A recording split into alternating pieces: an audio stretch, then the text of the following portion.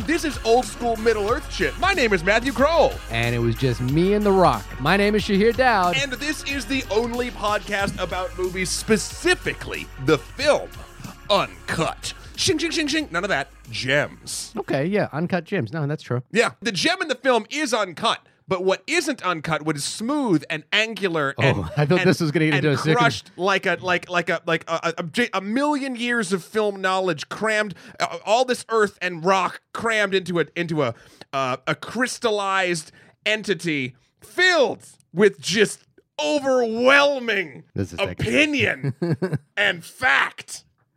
We have a guest today, Shahir. Yeah, we do. I thought you really were about to talk about his dick, by the way. Whose dick? His dick.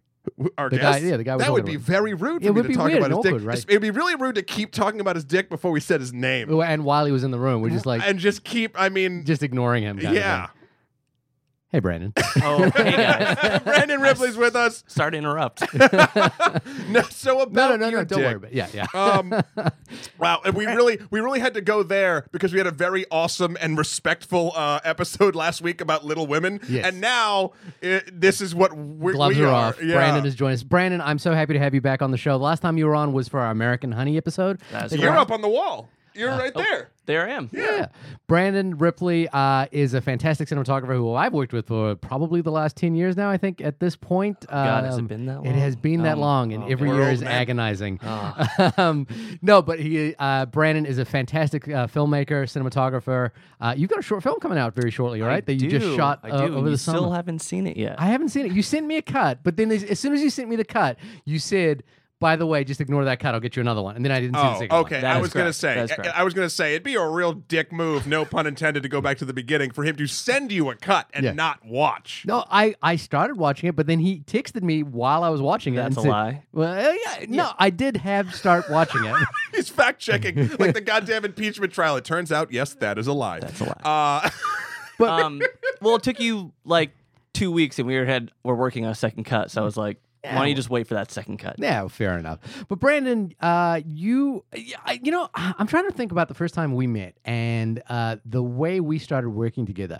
And I think there's two qualities. Obviously, you're fantastic at what you do. Like, every image you make is beautiful. And everyone acknowledges this, and yeah, we all get it. Wow. I can get that, like, that excerpt sent to me. Do you want it tattooed and a tasteful part on your butt, perhaps your side stomach? Just anytime we're on set, I'm just gonna play that clip. Yeah. Oh, because the other thing about Brandon and I's my dynamic is that we do yell at each other a lot, right? Like, or I'd know nothing about that. Well, we yell at each other on set. I feel like we have the same relationship that the Safdie brothers have with their cinematographer on this, because I was actually Darius Kanji? Yeah. Okay. Oh, wow. And there was a lot of butting heads, but he's a lot older than them though as well. They're like 34. He's like 67, I think. Is 67 years old? Yeah. But you and there's a You're thing. kind of like really old too, right? Yeah, I am pretty old. You're pretty old. 67. Yeah, right about that age. But no, one of the qualities I actually love about working with Brandon on set is that we do yell at each other, but in a kind of way that is like, we're both passionate. We both care about what we're doing. Yeah, and respectful. We're not just phoning it in. You both don't know how to like correctly communicate, so you just yell at each other. Yeah, we do yell at each other, but it's like that fun. It's not fun because we are genuinely yelling at each other. But like, there's a quality I think that at least I hope you get from me, which is that like, even if we've yelled at each other all day, at the end of it, I'm still gonna mess with you, and we're still gonna like make jokes at each other. I've never been on set with the both of you at the same time, but what I imagine it is like, and you can tell me if this is correct, is the exact type of engagement that SNL sketch with Casey Affleck about Dunkin' Donuts. Cut your nails, for Christ's sake! No? Well, if anyone's listening, onlymoviepodcast@gmail.com. At the end of this episode, please let me know if you think that their dynamic is that sketch. But you emailed, you texted me and called me and were like, have you done Uncut Gems? Yeah. If you haven't, I need to come on and talk about this movie. So you were excited about this movie. And I'm going to go out on a limb here and say it's not just because Darius Kanji shot it. Well, so honestly, my least favorite thing about this film was the cinematography. Really? Yeah, which I want to talk to you guys about, because it's not your typical like, oh my gosh, this is like a painting. You don't look at each frame and dissect it and go, this is masterful filmmaking. when it all comes together though, and it works with the story and the tone of the film, then it works. And it kind of has like a documentary feel to it when you're watching. It doesn't feel like everything was planned out and every shot was rehearsed. And I actually listened to a podcast with The Safdies P.T. Anderson, yeah. and they just discussed that they would light 360 because he wanted to have the actors have like free range in each scene, and that's challenging as a cinematographer. And so, yeah. But the cinematographer Darius Kanji is like one of the greats. You know, like he shot Seven, he shot Delicatessen, I believe. You know, Right. he shot. You know, like he is. While he was shooting this, he went off to, I think it was Poland with P.T. Anderson, and he shot Anima. Have you seen that Tom York, P.T. Anderson music video that was on Netflix? That's haven't. like shot. I think they shot it on the RE65, so it's really big. And so he was shooting that while they were still coloring this film as well, which is, like, That and sounds that nerve-wracking. it sounds really nerve-wracking, but it's also like what P.T. Anderson kind of like gets excited by is the fact that they got this guy who's like one of the most established kind of been in the game forever, you know, most respected cinematographers of all time, with these two like punk 34-year-olds who are like, And they got him to step out of his comfort zone. Yeah. Which I think is tough. For any, like, he is this, yeah. almost famous cinematographer. I mean, he shot Seven, so Yeah. like Seven is kind of the high watermark for. I think for a lot of cinematographers, because it's not the quality of the camera movement in that film, it's the quality of the lighting in that film, and I think the production design contributes to all of that. But like Seven famously had that silver nitrate process, which he and David Fincher had worked on. Yeah. And like that movie kind of burns itself into your psyche. I think there's a funny story, and someone can correct me about this if I'm wrong, but Fincher was working with him on Panic Room. And if you watch the credits for Panic Room, there are 2 listed cinematographers there. And what happened was that Fincher kind of got rid of Darius Kanji halfway through. As far as I understand, I might be besmirching his name at this point. But the reason being, and this Fincher kind of talked about this in quite a bit of detail. He said there's a distinction between making a film and making a movie. And he said Darius wanted to make a film, and I wanted to make a movie. Interesting. And he said he was talking about how like there's this quality to what Darius does that is very different to what he wanted for the film, which has to do with, I think, like trying to find either the narrative quality of the image, or trying to find just the sort of pleasurable, what does it look like quality. That's interesting because Darius had said to the staff developers, he goes, I want to make the movie that you guys want to make, Right. not the movie that I want to make. Yeah. Which, yeah. Which maybe softened over time. Yeah. So what do we think he meant if we had to extrapolate with that example of Fincher? a film versus a movie? Well, in that perspective, because I know what I would say, but I'm just curious. Well, tell me what you would say, because I think I have a direct answer. There's no difference. Really? It's the So- medium. No, that's. I think there's a difference. There's- between film I and mean, movie. well, here's the deal. If you'd like to talk about a film being shot on film, then yes, that is a film. You've filmed something with film. Therefore, it is a film. Now, then we get into a real semantical argument, which would be like, okay, but if a film was shot on digital video, is it a film? Like, that's nothing about what Fincher is talking I about. know, but you asked what I was, so that's Yeah. what I'm talking about. But- What but do you no, think but- Fincher was talking about? Well, no, but also, do you think Fincher is wrong because of your interpretation of that? Not because of my interpretation of that, but yes. Okay. What do you think it is, Brandon? I'm going to use Adam Sandler here. Yeah. I would say that Big Daddy is a movie. Punch Drunk Love is a film. That's Now- exactly now- what. but- That's exactly okay, so what Fincher now is talking describe about. to me I understand they are 2 very different feeling movies, but to me, one is serious with sort of One is aimed to entertain the masses, where one is made with the intention of we're making art, and this is the film I want to make, and it's not just And we're trying to so put it's butts in seats. gatekeepy. Well, if that's the way you want to describe it. But I Well, think, that's how it was just described. right. Well, no, but see, Fincher is describing it in this way because he had made previously to Panic Room. I think he'd made The Game and Seven, and he said, "I want to make a film that is purely entertaining. I want to make something that is just like insane." And the way he makes that distinction is, I want to make a movie versus I want to make a film. So if you're making a movie, your only goal is to entertain, where if you're making a film, you really want to make them think. yeah, Is That's And you can dumb. I think you can take Really? like bolder. Yeah, I do think you think can it's take dumb. bolder, risks in a film. In his interpretation, Yeah. and the way he's using that, basically that argument to that verbiage to distinguish between the two types of things he's making. I think it's, and this is just my opinion. I don't plan on convincing anybody here. Maybe listening, I have no idea. But that's a very pretentious way to look at the craft of making a movie. You are using different tools to invoke different emotions. You are using the same medium. It's the same thing. If it's again in my vernacular, if it's playing in a movie theater, it has a theatrical release, or even film circuits, etc., or it's a film. That there's no. You know what I think? What I think is happening is that you're limiting the word movie to being only the medium, and he's using it figuratively and metaphorically.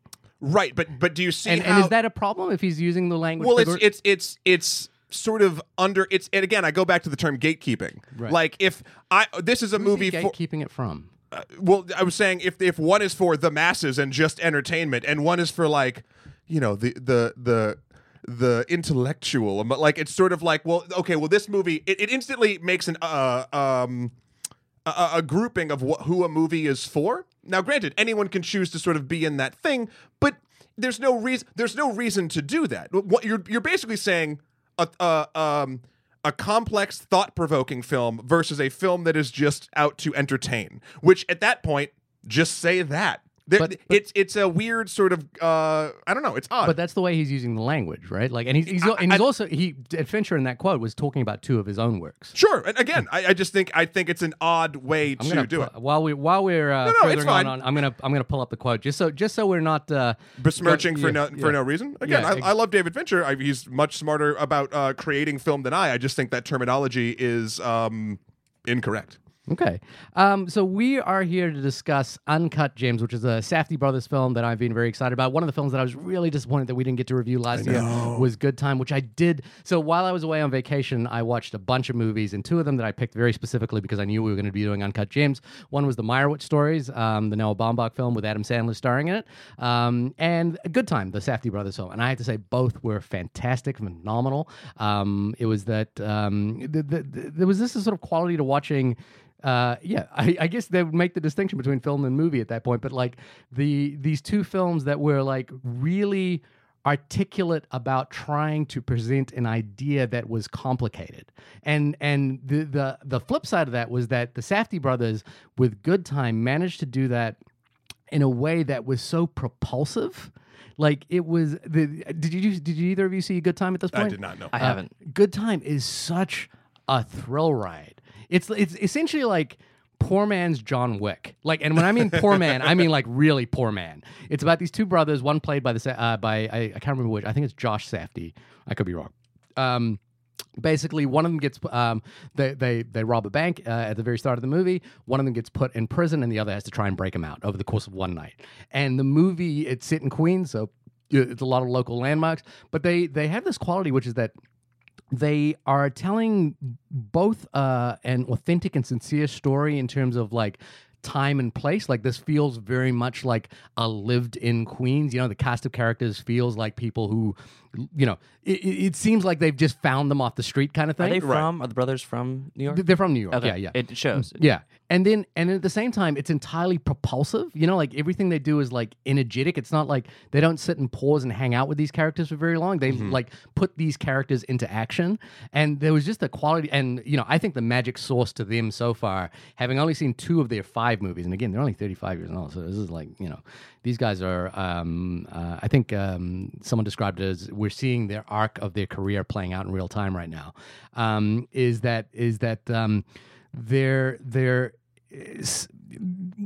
way I would describe them is they're not fucking around. like when you watch their movies, there's this quality to it where you're like, these guys aren't fucking around. Like they're not like out here trying to like experiment or anything. These guys aren't fucking around with their audience. They're making the films they want to make. They're making the films they want to make, and they're like throwing you in it. You know, like it's up to you to catch up with them, not the other way around. So I was just thrilled to kind of experience that for the first time. I'm really gutted we didn't get to see that on the big screen. But I'm very thrilled to talk about this movie. So Matt, can you tell us what it's about? Oh, ooh, we're going to Canada for this one. IMDb says Uncut Gems is about a charismatic New York City jeweler, always on the lookout for the next big score, makes a series of high-stake bets that could lead to the windfall of a lifetime. Howard must perform a precarious, high-wire act, balancing business, family, and encroaching adversaries on all sides in his relentless pursuit of the ultimate win. That's a long IMDb. Wordy. That's the back of a DVD case. That's a... All right. I That's like the treatment. different styles. Yeah. Accurate. Yeah. So, Matt, I mean, this is your first time with the Safdies. This is my, like, essentially only my second time with them. Sure. What did you think of the film? I dug it. It's funny. This review is going to be a lot of half-baked takes. Okay. Because I have a lot of emotional responses to the film, but I've had a hard time actually looking at it critically, and I've actually like sat down and tried to think about it and wrote out a couple thoughts and all that jazz, but I eventually just got rid of them.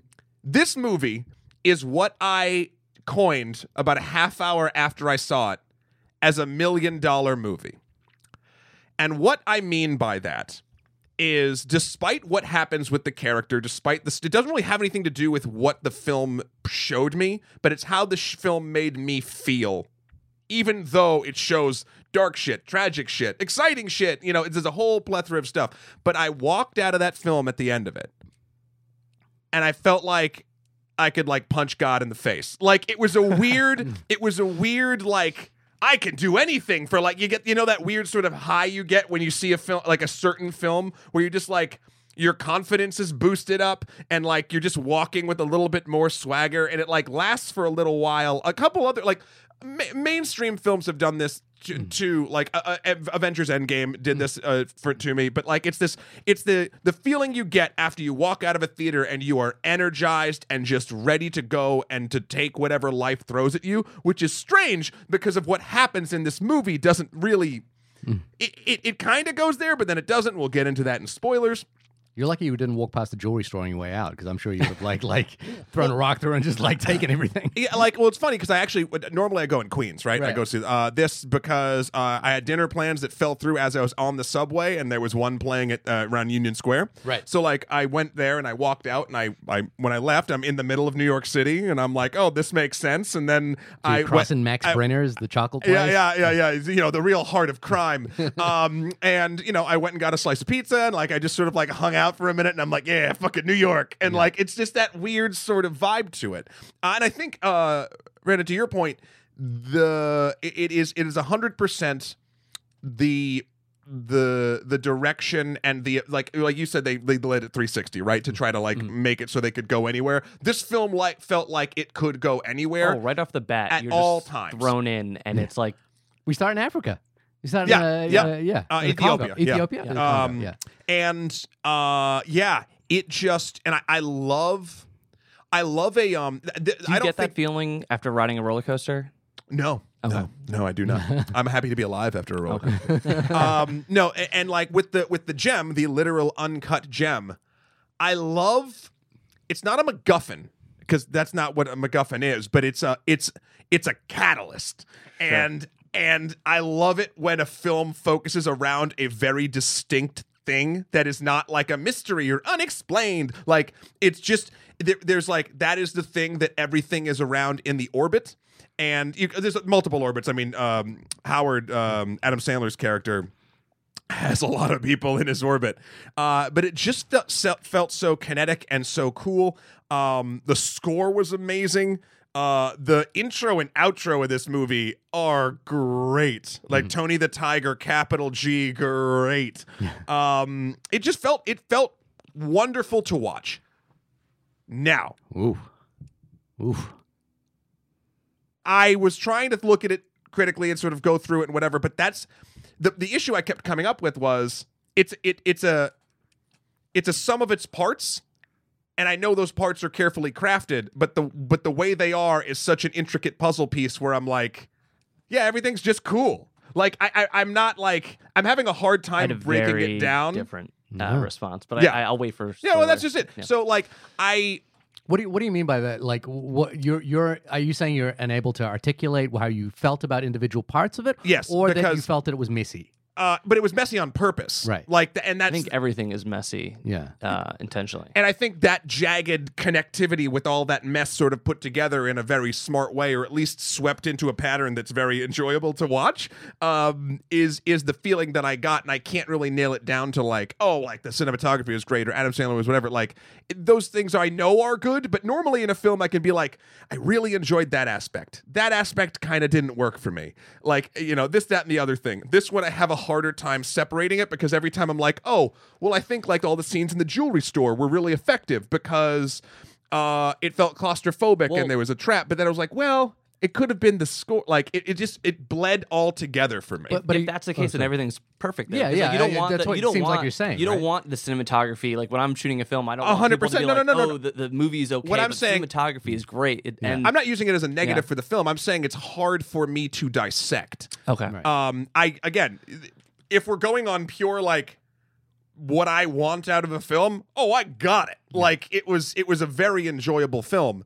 It's just been a weird one to look back on. Would you watch it again? Yeah, No. but at the same time, I'm not like jonesing to. Like, I really liked the experience I had, and I'm like, maybe that should be what I have with it. But I'm I think looking that's forward. a good thing. If I was the directors and someone told me that, I'd be like, that's good. I think Yeah. that's a good thing that you it just kind of all like you said all blends together. And so, but what I was really interested in, and Brennan, you please go next. What was your sort of first impression? So you said you kind of reacted a little bit differently. So I went with my family. It was my. Whoa.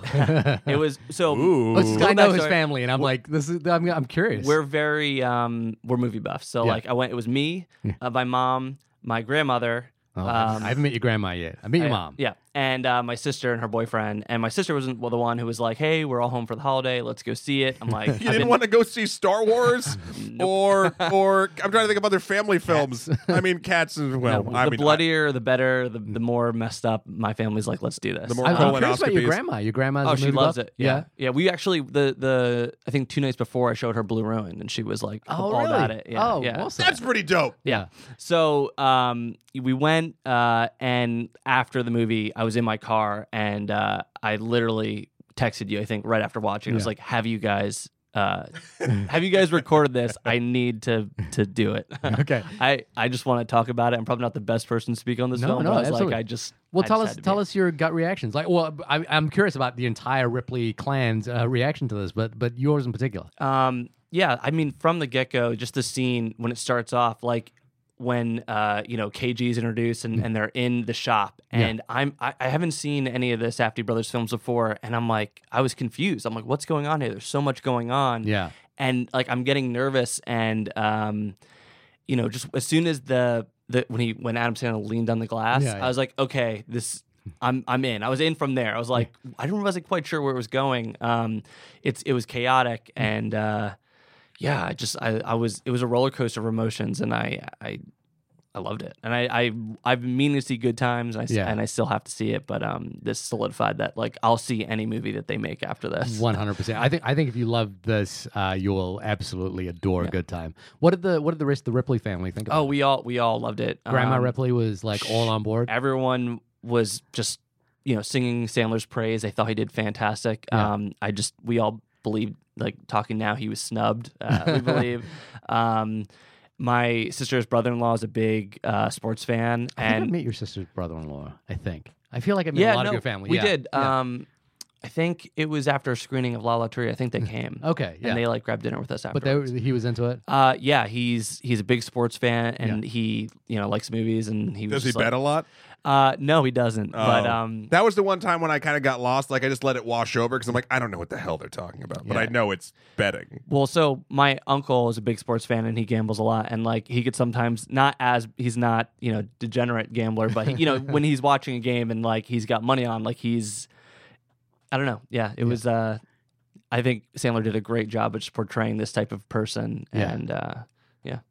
So I mean, look, I absolutely adored the film, but I think the reason I adored the film is the same quality that I think I saw in Good Time, which is that there is this sort of like entirely lived-in quality to this film. Like although as far as they've reported, they wrote 160 drafts of this thing, and it was like in the back burner for 10 years. They originally they tried to get this to Sandler in 2000. When did they film it though? They filmed it last year. Okay. But they wrote it in 2009. Right. And they tried to get it to Sandler around 2010, 2011. He said he was just like a flat out no. And then He said no first? Yeah, he just absolutely said no. Yeah. Like his, I don't think it even got past his agent. His agent was like, "There's no way." Yeah. And they always wanted to get it to Sandler.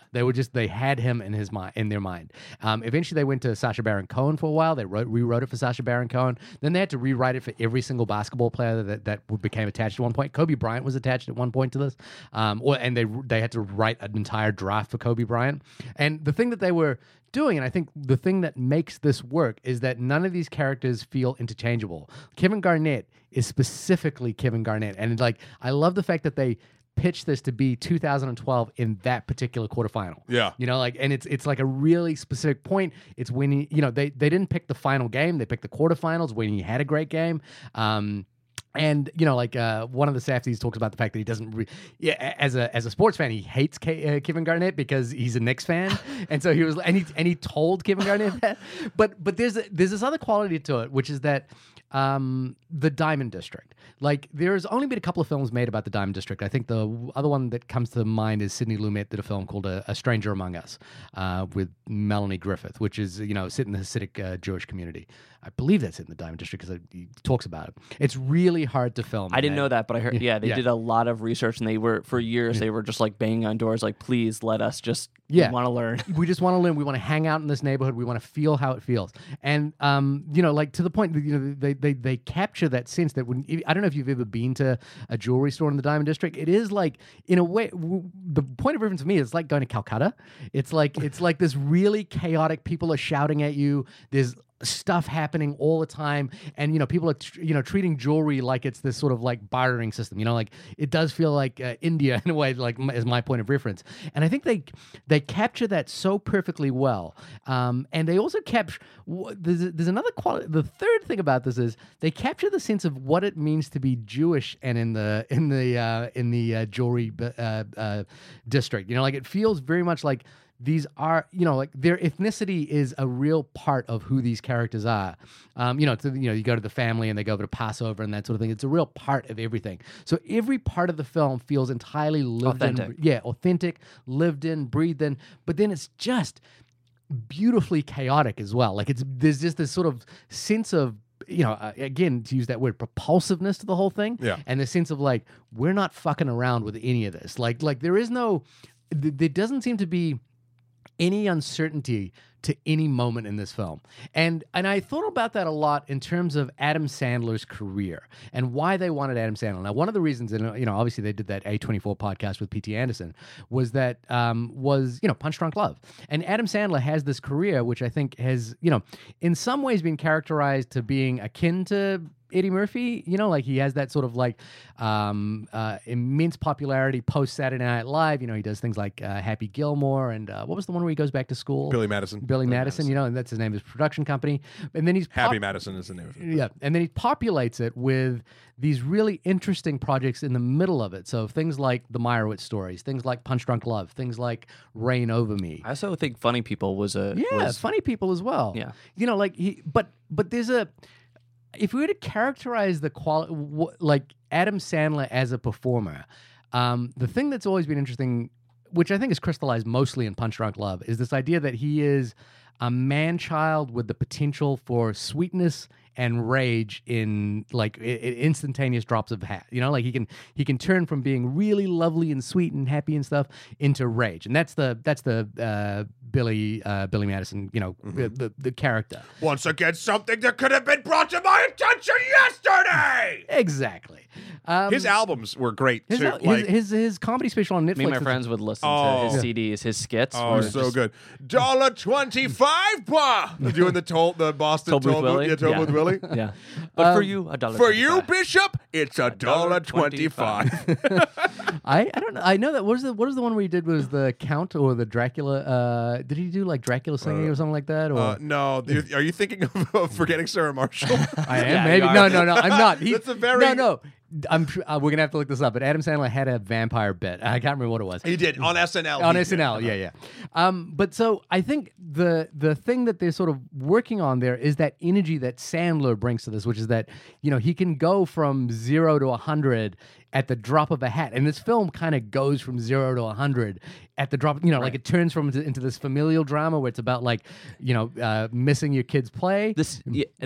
To like a gangster film, like in the same space. And I think if you take out that likability and lovability of this character, like there are no stakes in and there's really nothing that he does. I'm trying to think like story wise that make him lovable, but I don't. Not at all. He's a complete degenerate. Yeah. But it's just Sandler's performance brings this lovability to the character that you just fall in love with him, and even though he's doing terrible things and making mistake after mistake, you still sympathize with him. On that point, this comes to my second main half-baked idea. Uncut Gems is what tonally Joker should have been. Because you're taking a character that is all of Howard's actions in this film are abhorrent. He's fucking over everybody. He's an obsessive gambler. I mean, you'd put that into sort of a condition that he has. You believe though that like he really and thinks you in his mind believe it. I think the difference is that unlike the Joker, he's not. Adam Sandler's character is not consciously trying to hurt people. That's true. Like but then I go back to the whole what's more evil, trying to actively knowing you're hurting people or not giving a shit that you're hurting people. And Adam Sandler is not giving a shit that people are being hurt. He's just addicted to the rush of trying to win.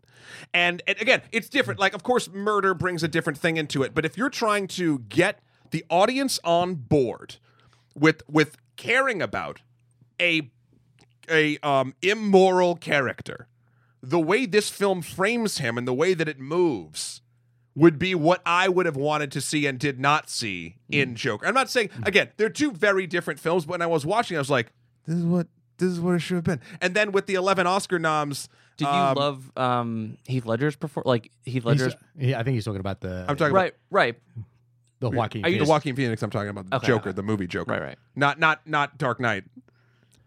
You back? I know you're talking about Joker, but I don't think that's like you didn't feel that sense for love for Heath Ledger's Joker. Why is it important for this Joker? Because Heath Ledger's Joker is an antagonist, and in the Joker movie he is the protagonist. There's no question the way the story is framed. The story is framing him as if you'd frame any other character that's the main character of a story. Sure. But there's no redeeming quality by the end. So and again, I don't want to go too far into this. It was just a half-baked idea that I had. Okay. Because I think this movie, in all of its myriad of messiness, is able to elevate a degenerate, dislikable character to being someone you give a shit about, and on a primal level, you're like, I want him to win, even though he's horrible. And you believe he's going to win. Yeah, I think that was this other. He has so much confidence. Like you think that he's doing. But I think what I loved about it was that it got me into the headspace of, like, for the first time,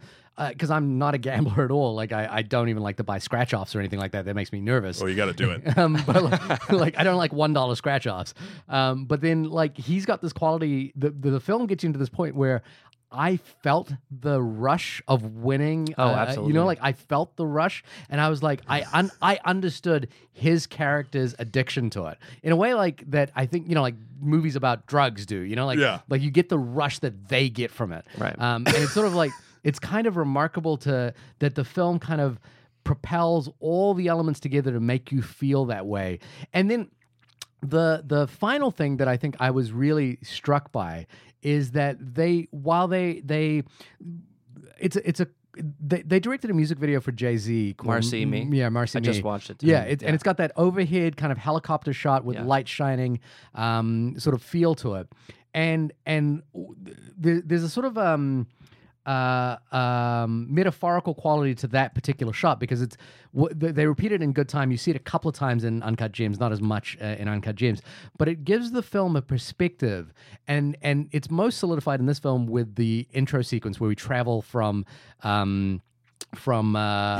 Ethiopia, the diamond, into Adam Sandler's ass and New York City, and what I loved about that is that essentially what the film was kind of getting at isn't just that this is like who is this guy and what does he want and can we appreciate what he is, but like to me what the film actually got to by the end is like a search for what does ascension and happiness mean to every single person. And for this character, like this will be a spoiler, and if you haven't seen the movie at this point, you should absolutely go out and see this movie.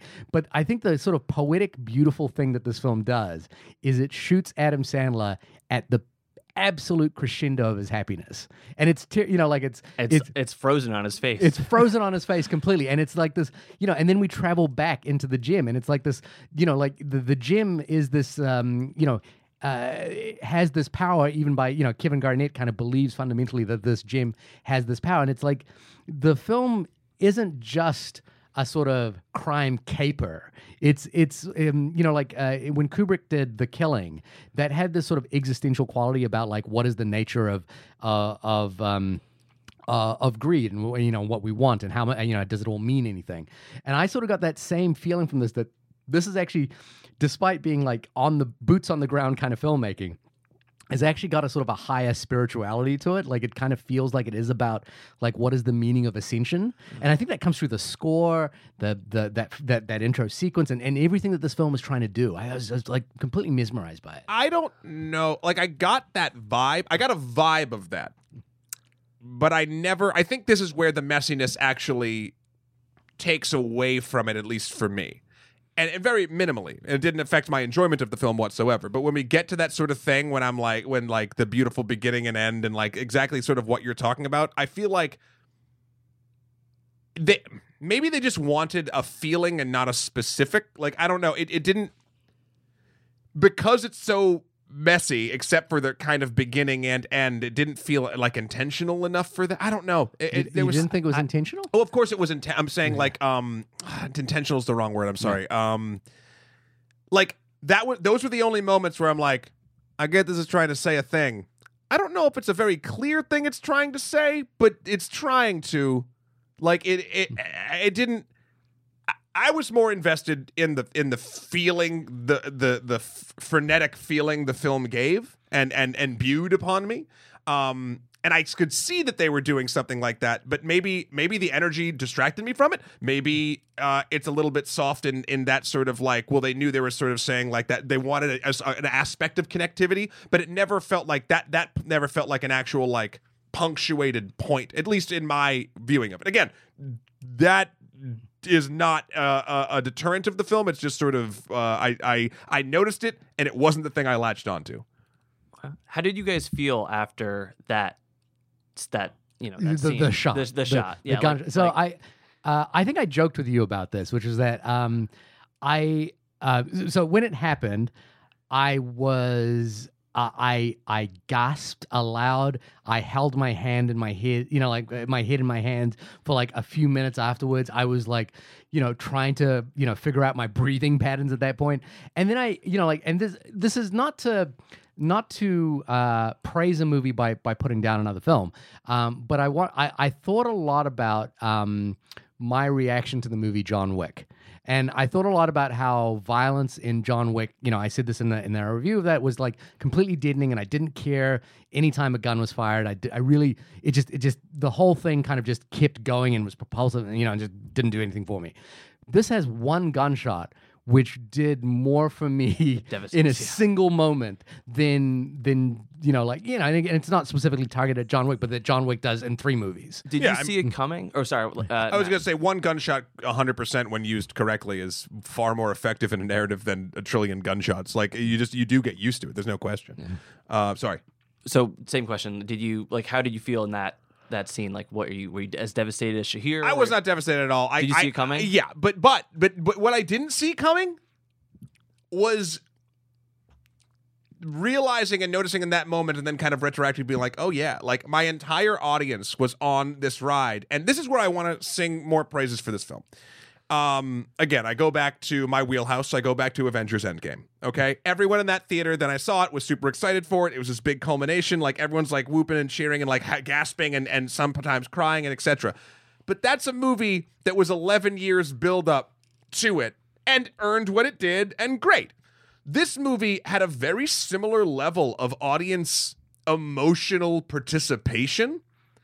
And I was, at that moment, it was the perfect gas moment. Oh shit! Like, and like, it was not like no one talked too much. It was like someone yelled shit. Someone's like, "Oh my god!" Like, there are these. It was such a thing, and I was like, and then I sort of looked back, sort of, because I was engrossed in the film. I was like, oh, people have just been like. I did notice a gasp. I did notice the chuckle. We all had these moments of intermingling catharsis. And this is a film that pulls that off in one movie. And I was like, shit. It was very rewarding. I had a similar, example of, I haven't really felt that feeling when he gets shot in the face. I was shaking. I felt like turned off. I wanted to get up and leave. I was angry. I was sad. I'd only really felt that once, and it was for Walking Dead. I won't say which character. Sure. But when it happened, I was, took seven seasons to build up to this one moment, and I was like, I felt betrayed. Yeah, it was just terrible. And it's funny because I didn't see it coming at all in this film. This film sets, I think, what these filmmakers do in a bunch of these scenes is they set up scenarios where you think something's going to happen. You think they're going to set up a typical trope. It does. And then the opposite happens. Like the scene when he's texting Julia Fox, I think her name is. Yeah. And you like, I don't know about you guys, but I was expecting like something really terrible to happen in the scene, like the guys to break in and him witness them beat her up or kidnap her. There's the scene. I expected she to be cheating on him with someone else, like to sort of do the thing. That was just where I went. And they build up these scenarios where it doesn't fall into these tropes. And there's a couple other scenes. There's when the gangsters kidnap him. Yeah. And like all they do is just like take his clothes off and put him in his trunk. And I'm like, that could have went in so many ways. I thought they're going to break his leg. I thought they were going to do something much worse. The familial dynamic there was super fascinating too. How it was his brother-in-law. Yeah. And so for that ending scene, it was just like, I was like, the whole time I'm thinking like, these are like the worst gangsters ever. Like they really haven't done anything. And then that scene, it's very unsettling, and I commend the filmmakers because they did it in like, how long is the movie? 2 hours and 20 minutes? Yeah. I love that another sort of red herring that they throw is the whole colonoscopy / you're all good. Yeah. And I was like, oh. Yeah. Like it was just, they threw enough curveballs at you where a lot of times, except for the end, I guessed, but everything, like a lot of sort of how things got there, when that moment was going to happen, I had no idea. Yeah. I think for me, the thing was that when he got shot, I was obviously, I gasped and I was in literal shock. A friend of mine who's a filmmaker tweeted a photo of his Apple Watch during the movie. It had been recording his heart rate the entire time, and it starts at like 65, and you can see he goes, and this is minute 20, like minute 40 of the movie, and it goes up to 120 for him. So he actually measured his heart rate during the movie, and it was kind of incredible to watch. But after I kind of like kept my hand in my, let my head in my hands for a little while, I was really struck by kind of how poetically beautiful it was that he did get shot and that he died at this particular moment in his life. It was like, it ultimately, as narrative goes, it is like perfection. Like he has demonstrated time and time again that the high of what he achieves from gambling is no matter how much he wins, he's going to do it again. Like he's going to fuck up at some point again. Like he'll take this $1 million is not going to last them. He's not going to retire and be happy from now on. He's going to go after this again. And so the idea that the film kind of exits him at the highest point that he's ever going to achieve and says, that's it for this guy. I just thought there was like, and then we travel back towards the gym as well and through this bullet hole into the gym. I think that to me is the poetry of the idea of what ascension is in this movie, or what happiness, what the pursuit of joy can mean in this film. And it's not a morality play. It's not saying this is right or wrong. It's saying this is the moment that is the most pure that this character has been. You know, like he is manipulative. He's always making the wrong choice. You know, like he has the opportunity. You know, even the fact that he got the gym, in the first place, Right. You know, like is kind of like he's fucked that up so royally throughout the entire thing. The fact that he walks away with $175,000 at all, you know, like he's in the hole, but he's not as far in the hole as he thought he was going to be. And then he could have just been out of that whole scenario. Just get handed over that money. There's Well, no not really, reason- because it was his father.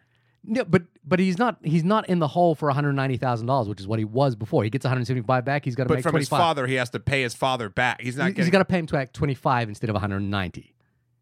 No. Because the father fronted the. Yeah, 190,000, and then Oh, KG, yeah, I see. KG came I and see bought what it you're for him saying. for 175,000. So he got, like he was like, okay, I'm kind of making my way out of this, but he's the one. He's with KG. KG says something about, man, this rock is just like the thing, and that's when he turns. He's like, all right, we can do this. Let's do this. You know, like I know everyone out here is saying you're going to lose. You're not going to score the points. Let's change it. And he's like trying to swing the fences that way. He's like, he's pushing for this thing, and he wants that moment. And he forces every character into believing his bullshit at that moment. And he wins.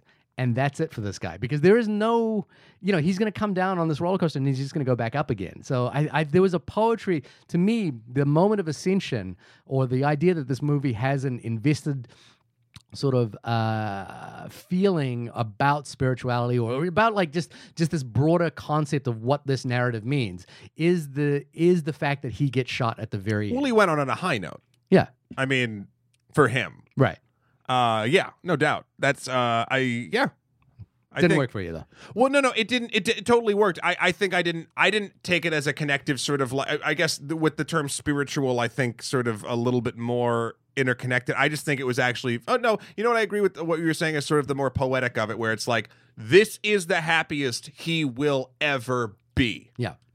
No matter what happens, the movie has proved that, and so, in a weird, fucked up, twisted way, for him, again, another selfish move. Not he didn't kill himself, but like in a purely selfish way, that is him winning. He's never, because it's always going to be an up down, and he might like the rush, but like this was the best, Yeah, and it'll never get better. And so, end on a high note. I think George Costanza said always end on a high note. Yeah, and I think that that was very true here. Brandon, do you want to talk about the cinematography a little bit? Like I do.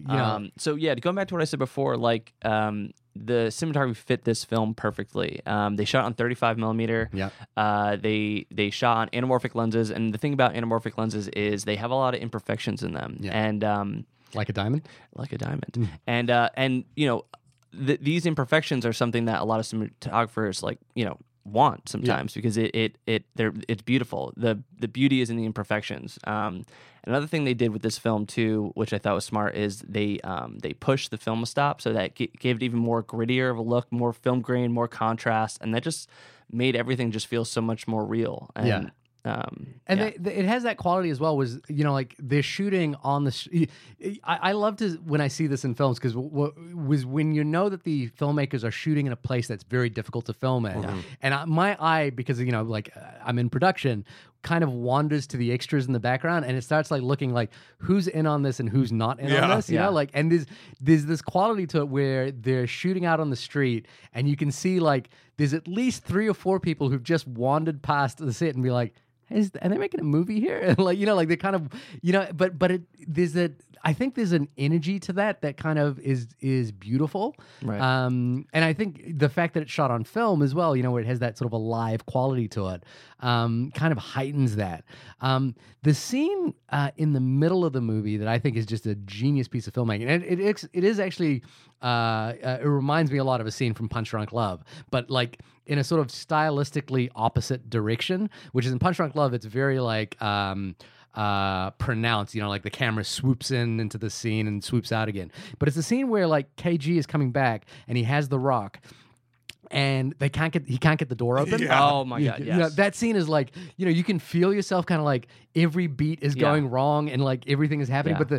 But like I think for Darius, it must have been, it's like a nightmare to shoot, because it's a nightmare to get coverage on a scene like that, because it's like one scene, but it feels like it's 12 pages. The actors also didn't have marks. Yeah. So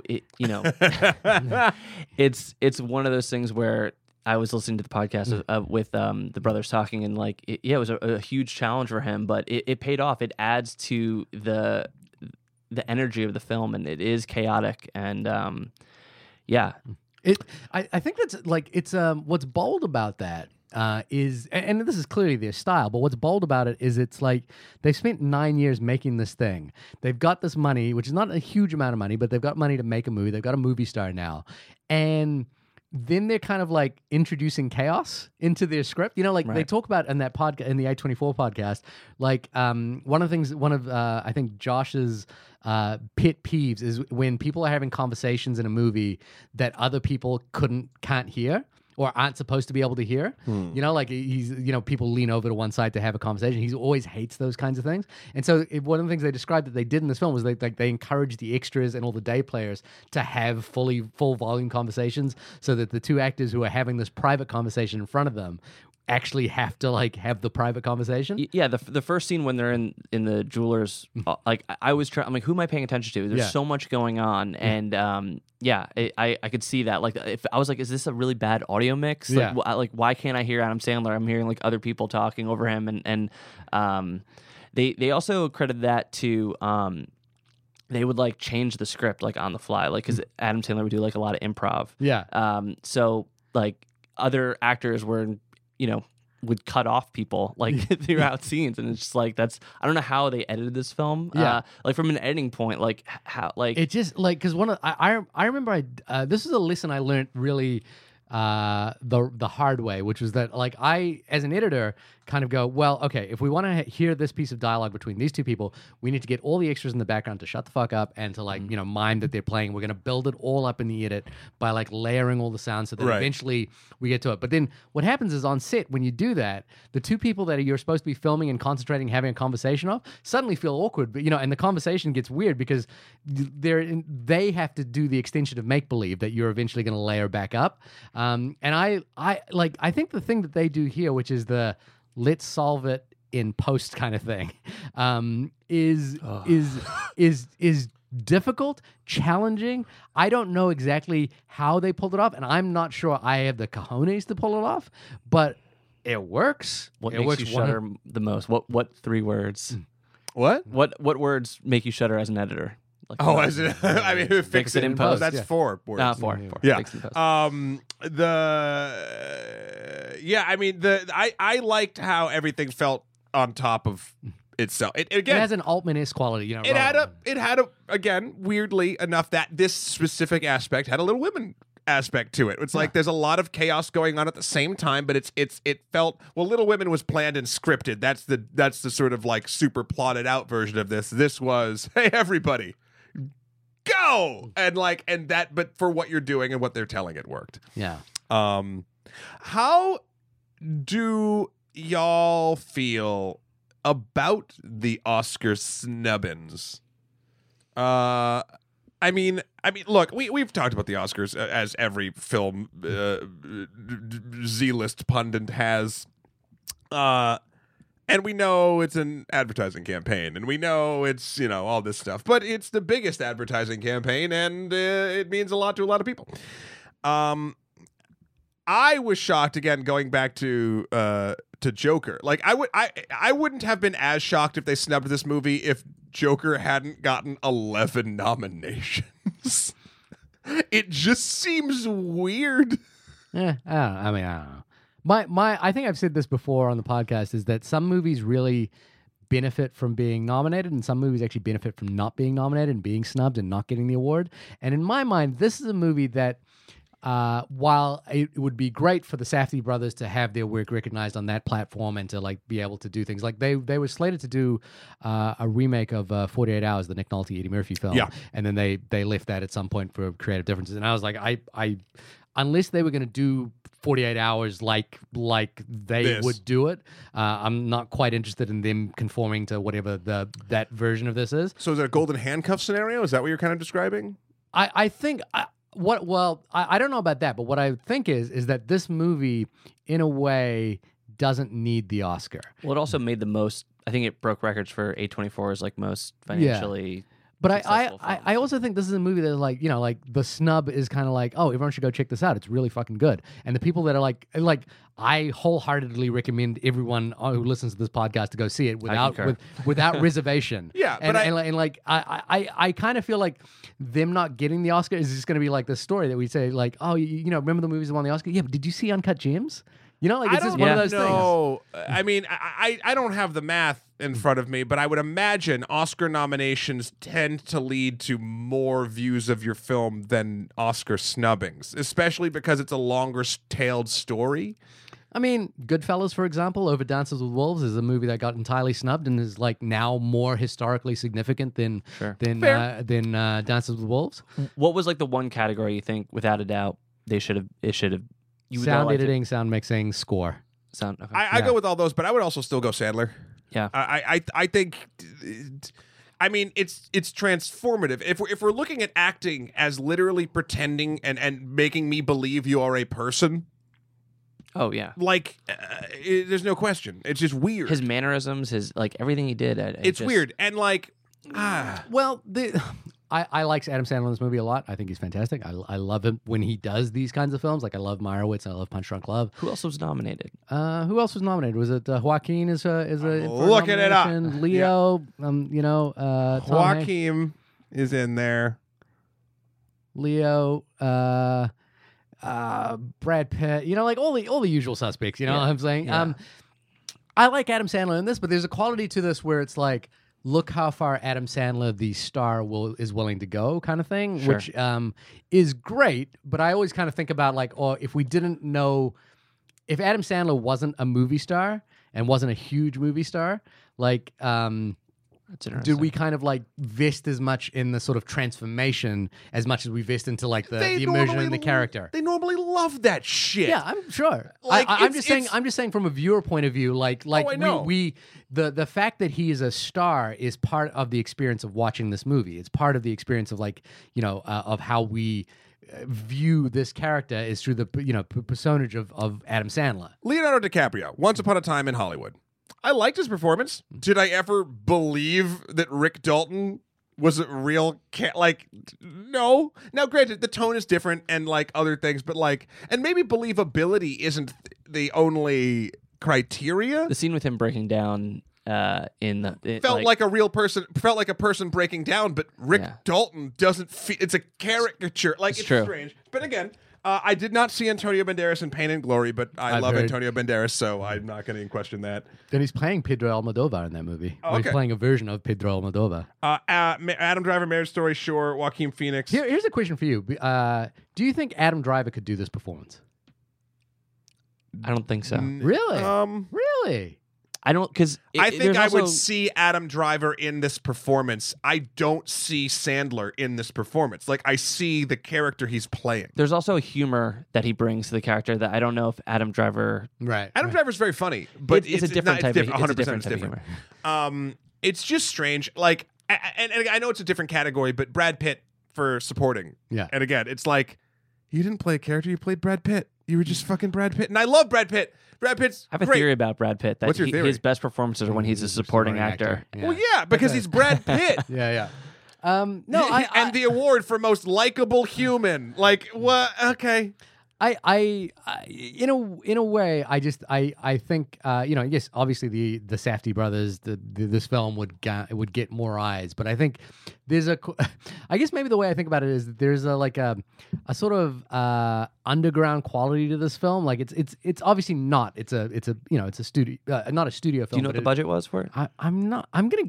We should pull up the number because I would venture to guess 8. I'd go 8. What do you think? Well, what is the budget I'll for? say 6. 15. You gonna go 15? 15 seems like a good guess as well. Well, some guy on Reddit says it costs between $10 and $15 million, so let's go with that. Brandon, you win. Yeah, You win. This is how thank, you win. Thank BoobTuber94 for your win. How do you guys feel about the hype for this film? There was like a lot of hype. They released a Furbies? screen test. Oh, really? Oh, for who? Julie of Fox? Sandler. Oh, really? Yeah. I didn't see that. That's what I saw first, and I was like, I need to see this. I Oh, just cool. think A24 is having a stellar Yeah, year. A24 is with great. The Farewell, The Lighthouse, Midsummer, and this. Like they're just everything that they. I think if A24 has two great qualities, it's picking and trusting good filmmakers, but also marketing those filmmakers. Right. Like there's a quality to the trailer of this where it's like the Safdie brothers, and you're like, who are the Safdie brothers?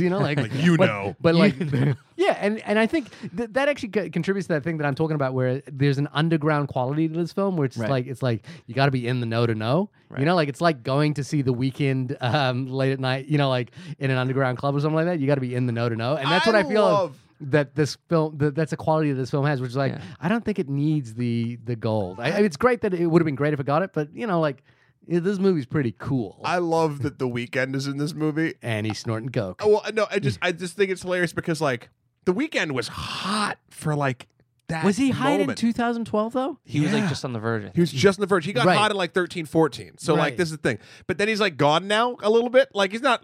I mean, again, I don't have my finger on the pulse. But Yeah, this movie is really, it's such Time a capsule. specific I time love capsule as well, it. because it's not Yeah. that long ago. But Yeah. it's like they really were like, okay, we're picking this year. What are the things that are interesting in this year? And it's like, I'm sure they might have got an offer to like have who's a star of the moment to be in this to be in this film, and they were like, no, it's got to be The Weeknd, because Weeknd was just about to break. Yeah, that's you fun. know, like Do you think it was hard for them to convince like Kevin Garnett and The Weeknd to play No. these versions of themselves? What they I listened to another interview with the Safdies where they talked about the fact that Kevin Garnett's manager is a real movie buff and had seen their previous movies and was like, yeah, no, we trust it. And it was so I mentioned earlier that Sandler didn't want to, like Sandler's agent was like, no, we're not doing this movie. And then Sandler saw Good Times at Cannes and like texted them right away and was like, hey, it's he says something like it's Sandler. I heard you want to do your movie Good Times Amazing, and Josh or whoever got the text doesn't have his name on his phone. He's like, he thought it was another Sandler. He goes, which Sandler are you talking about? And Sandler says the famous one. And then he, for essentially like turning down this film 10 years ago, he was like all in to do it this time. And again, you got to think about Sandler, where he is in his career. Like he was the first star to jump on the Netflix train. So he got in on Netflix, and there's a great book, The Big Picture, which talks about the fact that movie stars weren't getting those like $20 million contracts anymore. And Sandler was the guy who was like, okay, I'm going to jump over to the streaming service first. And that's where, he signed a 6-picture deal with Netflix to make and they were like, and they're not all great. Most of them are like completely forgettable. Like but The Do-Over, I will Murder say Mystery, Murder Mystery. Well, here's Ridiculous the thing with Murder Mystery. Six. Murder Mystery, I still remember. I think Murder Mystery is a solid comedy. Right. Like it's, I was shocked at the quality of Murder Mystery. I would suggest anyone who wants like a fun, just a lighthearted film to go and watch Murder Mystery. It's fun. But do you think do you think when they did The Do-Over that they were like, they had a 6-movie deal with them, so they were just like, let's just churn out 6 movies. Yeah, and one, I mean, a broken clock, right? Yeah. Like, Adam Sandler has had a great sort of time on Twitter about the snubbing and all that jazz. I love that. He goes, bad news, Sandman got no love from the Academy. Good news, Sandman could stop wearing suits. Congratulations to all my friends who got nominated, especially Mama, of course, talking about Kathy Bates, who played his mother in Waterboy.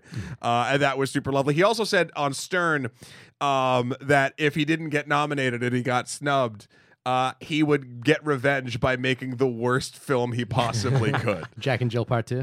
Maybe Part 3, just skip 2. So I don't know. He's a GD delight. He is lovely. I like all the bit players in this movie as well. Like the actor who plays his brother, Eric Bogosian, he's just. If any film has managed to capture what the life after The Sopranos would be, it's this film. Like it really. This is Long Island, not New Jersey, I think, right? But I'm not even sure. But there's a feeling to this. Like there's just a sort of a quality to every actor in this thing that feels entirely real and Yeah, they're not they're gangsters, but Also, they're not. Yeah, You know, they're family. Shout out Yeah. to Julia Fox and Idina Menzel also as well.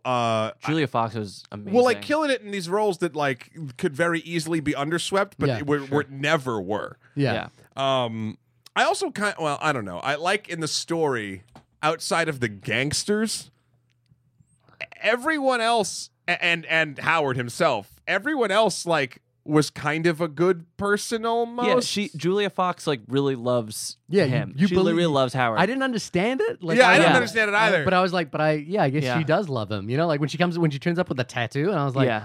oh, I guess so. the like, scene where he breaks down, starts crying. I was like, yeah. and it shows him the tattoo, and I was so Yeah. good. And yeah, because at Yeah. that time I was like, oh my god, she got the tattoo. I was like, oh, and I was just Jesus. impressed too. I just liked how the character. I don't know. I don't know. I believe it because I think there is something about Howard as he's this larger than life person, and like he is he though? Yeah, he sucks you in. He sucks you into. You know what I felt really lived in about this character was that I felt like 10 years ago he was the king of he was the at his diamond. prime 10 he was years ago, yeah. 10 years ago he was the king of the Diamond District, and now he's got like this little shop where he's hawking his his Furbies and kind of thing to whoever comes in. And this new gem is like his next. Yeah, he's gonna put him back. Yeah, this is what's going to put him back on the block kind Yeah. of thing. But I don't think it's ever explicitly said that way. But you get a feeling that like he's past his prime, Sure. right? He isn't quite there anymore. Yeah. I love I love all those performances around the film. I love like the distinction between what he does and what the high end auction is as well. Like he turns up to this auction and he's been really gunning for this gem, and it ends up at the back of the catalog with like a praised amendment. And I was like, And he has the women like going through taking it out. yeah. I'm just like, We'll just take this one out, and you can see with all his jewelry and everything. I've definitely seen guys like this in the Diamond District. I was gonna say we've all go to the seen Diamond this District person a lot? before. Well, we work around the corner from it. Oh, I guess. You don't walk through there, pick up your lunch around the food trucks on Not 47th, really. 40. No. I could see though, like Hollywood being like, "Oh yeah, this character should be played by like Leonardo DiCaprio or someone," and like someone really good looking, and like, "Oh, we can't dress him in this because it's not cool," and like, they really want to like create this character who felt like he belonged in this place. Fucking, he's dressing like Yeah. Lando Calrissian. I mean, Yeah. like without saying it, the Jewishness of it all is very apparent, and the Safdie brothers are Jewish as well. But like, it's almost it Like feels culture? like caricature, but it's like it's very authentic. I would argue that Yeah. it doesn't feel like caricature. I think that's why it works. I think it feel like authentic and caricature don't. That's what I said, which is that it feels like it could be caricature, but it's sorry, very could authentic. Be. I'm sorry, I Yeah. misheard. Yeah. No, I think authenticity is the name of this game. Yeah. And I think, hey, if you haven't been bought by this last hour and some change, maybe you should go see Uncut Gems. Maybe. It's. I mean, I'll kind of sum it up. I haven't been quite this exhilarated in a movie, and I'm just excited by all the movies we've been seeing in the last few weeks. By the way, like very Marriage fun. Story, a little more than this. I'm just like there's such a sort of excitement about being in a movie theater to see this. Like, do a double feature of this and Parasite, and you'll just see an audience kind of like Explode? Yeah, just like completely be taken on a ride and like not know where to go. I was like, this was a film. Normally I'm aware of time when I'm watching a movie. I'm kind of like aware that a half hour has passed. I'm aware that an hour has passed. And then I'm always aware that like, oh, we're coming to the end now because it's like kind of been an hour and a half. Sure. This is a film where I was like, I don't care how much time has gone. I kind of just love being here. Like I love being in the movie theater at this moment. And I hope this just keeps going for a while because I'm really digging it. There hasn't been a lot of movies that have gotten me this excited. To Matt's point, like they crammed a lot of story and character into such a short time, and I feel like I've been more attracted to television these days because I want to see these story arcs. I want to see risks being taken, and I feel like I haven't really been getting that out of films lately. But this movie like did it for me. It did all the things I wanted. It shocked me. It made me sad. It made me laugh. I'm still excited to talk to people about it. I'm like telling everyone, go see it. Go see it in a movie theater, right? Yeah, that's that quality. Yes. Yeah. And I've actually been having a lot of bad movie experiences lately where people are talking or texting. Same. And luckily this time around, like no one bothered me. Yeah.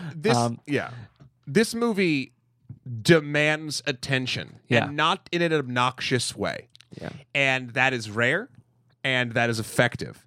And I think that is why the theater going experience for this film is as good across the bar as the other films that we've seen. I've all had sort of like Star Wars and Cats for different reasons the last time. Like, just we're bad audiences. Yeah. Anyway, everybody listening, this has been the only podcast about the film Uncut Gems. Brandon, hey, thanks so much for coming on. You did it, buddy. Thanks for having me. Good job. When do I get my paycheck? So you so what multiply it. So happened? here's the deal. It's a zero thing, but We we also multiply it by Come how on, many guys. good points you made. You made about 5 or 6 good points. And we worked to scale, which is sort of a different thing as So well. you actually owe us $13.57. Okay. Yeah. Um, It's about the price of a coffee in New York City. yeah. So yep. Go off to do that. Where can folks find you and your good work? You could find me on my Instagram handle, Brandon James Ripley, or my website, www.brandonripley.com. That's BRANDONRIPLEY. You got. We should make another movie together, right? I've been saying this for a little while. Well, you're now. directing now. Like, am I gonna have to shoot your film? You're not gonna trust me to shoot your movie. I would like you to maybe edit for me. I have an idea. I think I'd make a great DP. I have an idea. I'd swagger on set. I'd be like, "Hey, put that 6K over there. You move that." Oh, you want me to operate? Yeah, put that no, floppy. I don't do that. Yeah, put a floppy up over here. Shahir, I think you got too much director brain to DP. But I have an idea. Okay. What if, and you could say no to this, Brandon. Okay. What if Shahir and I, we put, this is the dumbest idea ever. If we make like a micro budget idea, right? So like, let's say even like $500. About 2 podcasters No, hold on. in New York City. Shahir has $500 and I have $500, and you are the DP for both films, and we come up with it, and we have a contest. Oh. What's the contest?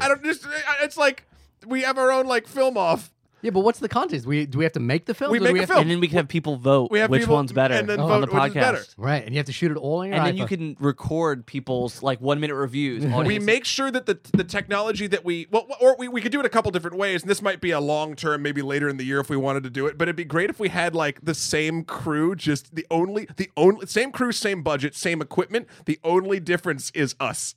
There's a same script.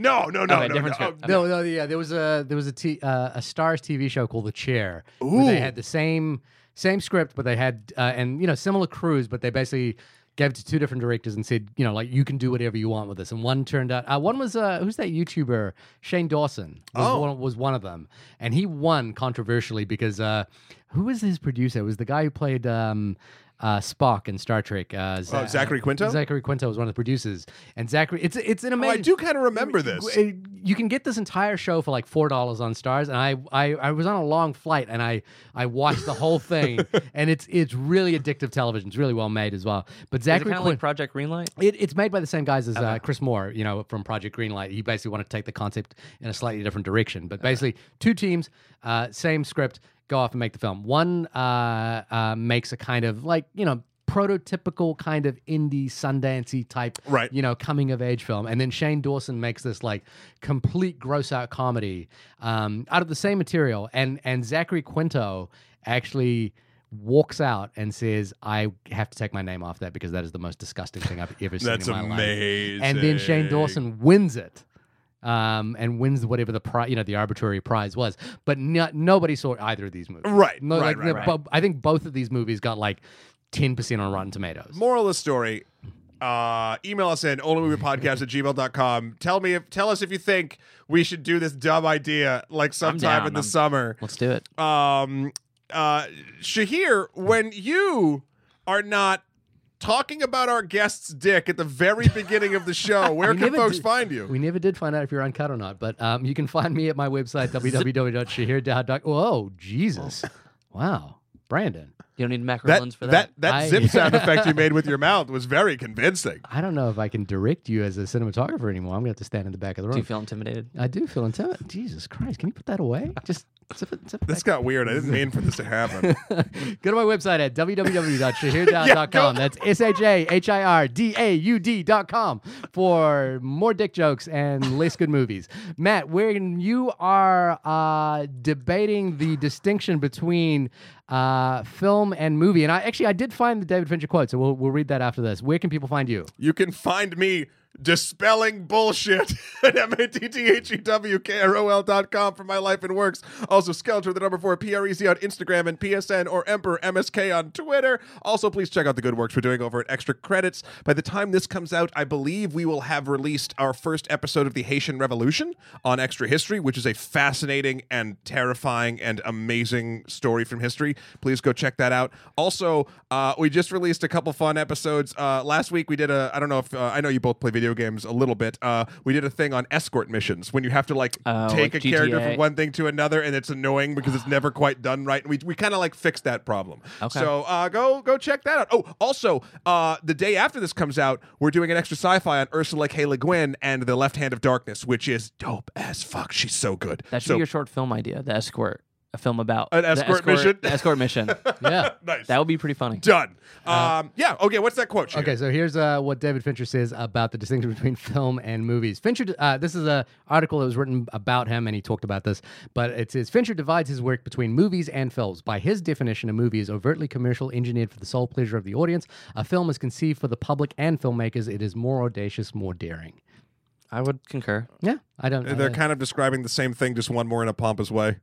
I don't know. Yeah. I can't agree with it. I'm sorry, I can't. But we've been yammering. We'll go back. I mean, this is something that we're going to be doing this for a while here. We can keep coming back. We're like the Joker and Batman, you would say? Exactly. Yeah, this only dance is going to go on for a while. yeah. It's the killing joke. Brandon, zip up. You can unzip again if you want. This is while we're doing this. Next week, Dr. Doolittle. No, I'm kidding. We're not doing that shit. I wonder if we should. Why? No, that was a joke. Bilge Ebert, Bilge Ebert for Vulture wrote, "This is anti-cinema." I don't want to do it. Well, you wanted to do Cats, motherfucker. Cats is amazing and terrible and an interesting conversation. Stephen Gaggum, the director. Do you think they're doing Doolittle for the money or for is the it art? a producer's? Is it a producer situation? Like they want it to flop so bad? Do you know who directed this? Stephen Gaggum, who directed, who wrote Traffic, won an Oscar for it, I believe. Wrote and directed Syriana. Does anyone remember the George Clooney? Fuck yes. George Clooney, Matt Damon vehicle about You don't the know- oil, oh, come on. about the oil war back. This, I think it was a 2006 movie or something How like quickly that. we forget. And now is doing this $175 million post-Avengers, first, Robert Downey Jr. movie after the Avengers. With a make that bling bling. star-studded cast. Yeah, Kumail Nanjiani as an ostrich, I believe. Jason Mantzoukas as a duck, maybe. My eyes are just glossing over while you're describing it. No, I'm curious. I really, it's one of those things where I don't really want to do it, but I'm so curious because the reviews are so vitriolic that I'm like, I wonder if that's worth just checking out to see what they mean. I don't want to But do it. I'd also here's the other thing. It's coming up to the end of the year. We definitely have to get our best of review before June this year. We could we could do that next. No, because there's still a few other movies that I want to add that we haven't. We can't add all of them. So because we do have to get it out soon. Are there any movies that you want to add? 1917 I'd like to add. I would like to add Atlantics, which is on Netflix right now, which is streaming. How about that? And how about this? Okay, then let's do this. Those are our two movies. Those are two? We each get to pick one, and then we have to do our best of the year because it's already 2020. It is 2020. Anyway, we've been yammering. We should stop. No, let's just keep going. No, let's not. Brandon, thank you so much. This once episode has again. been uncut. I gotta go. Uncut podcast. Cutting it. Podcast. Say goodbye. Bye.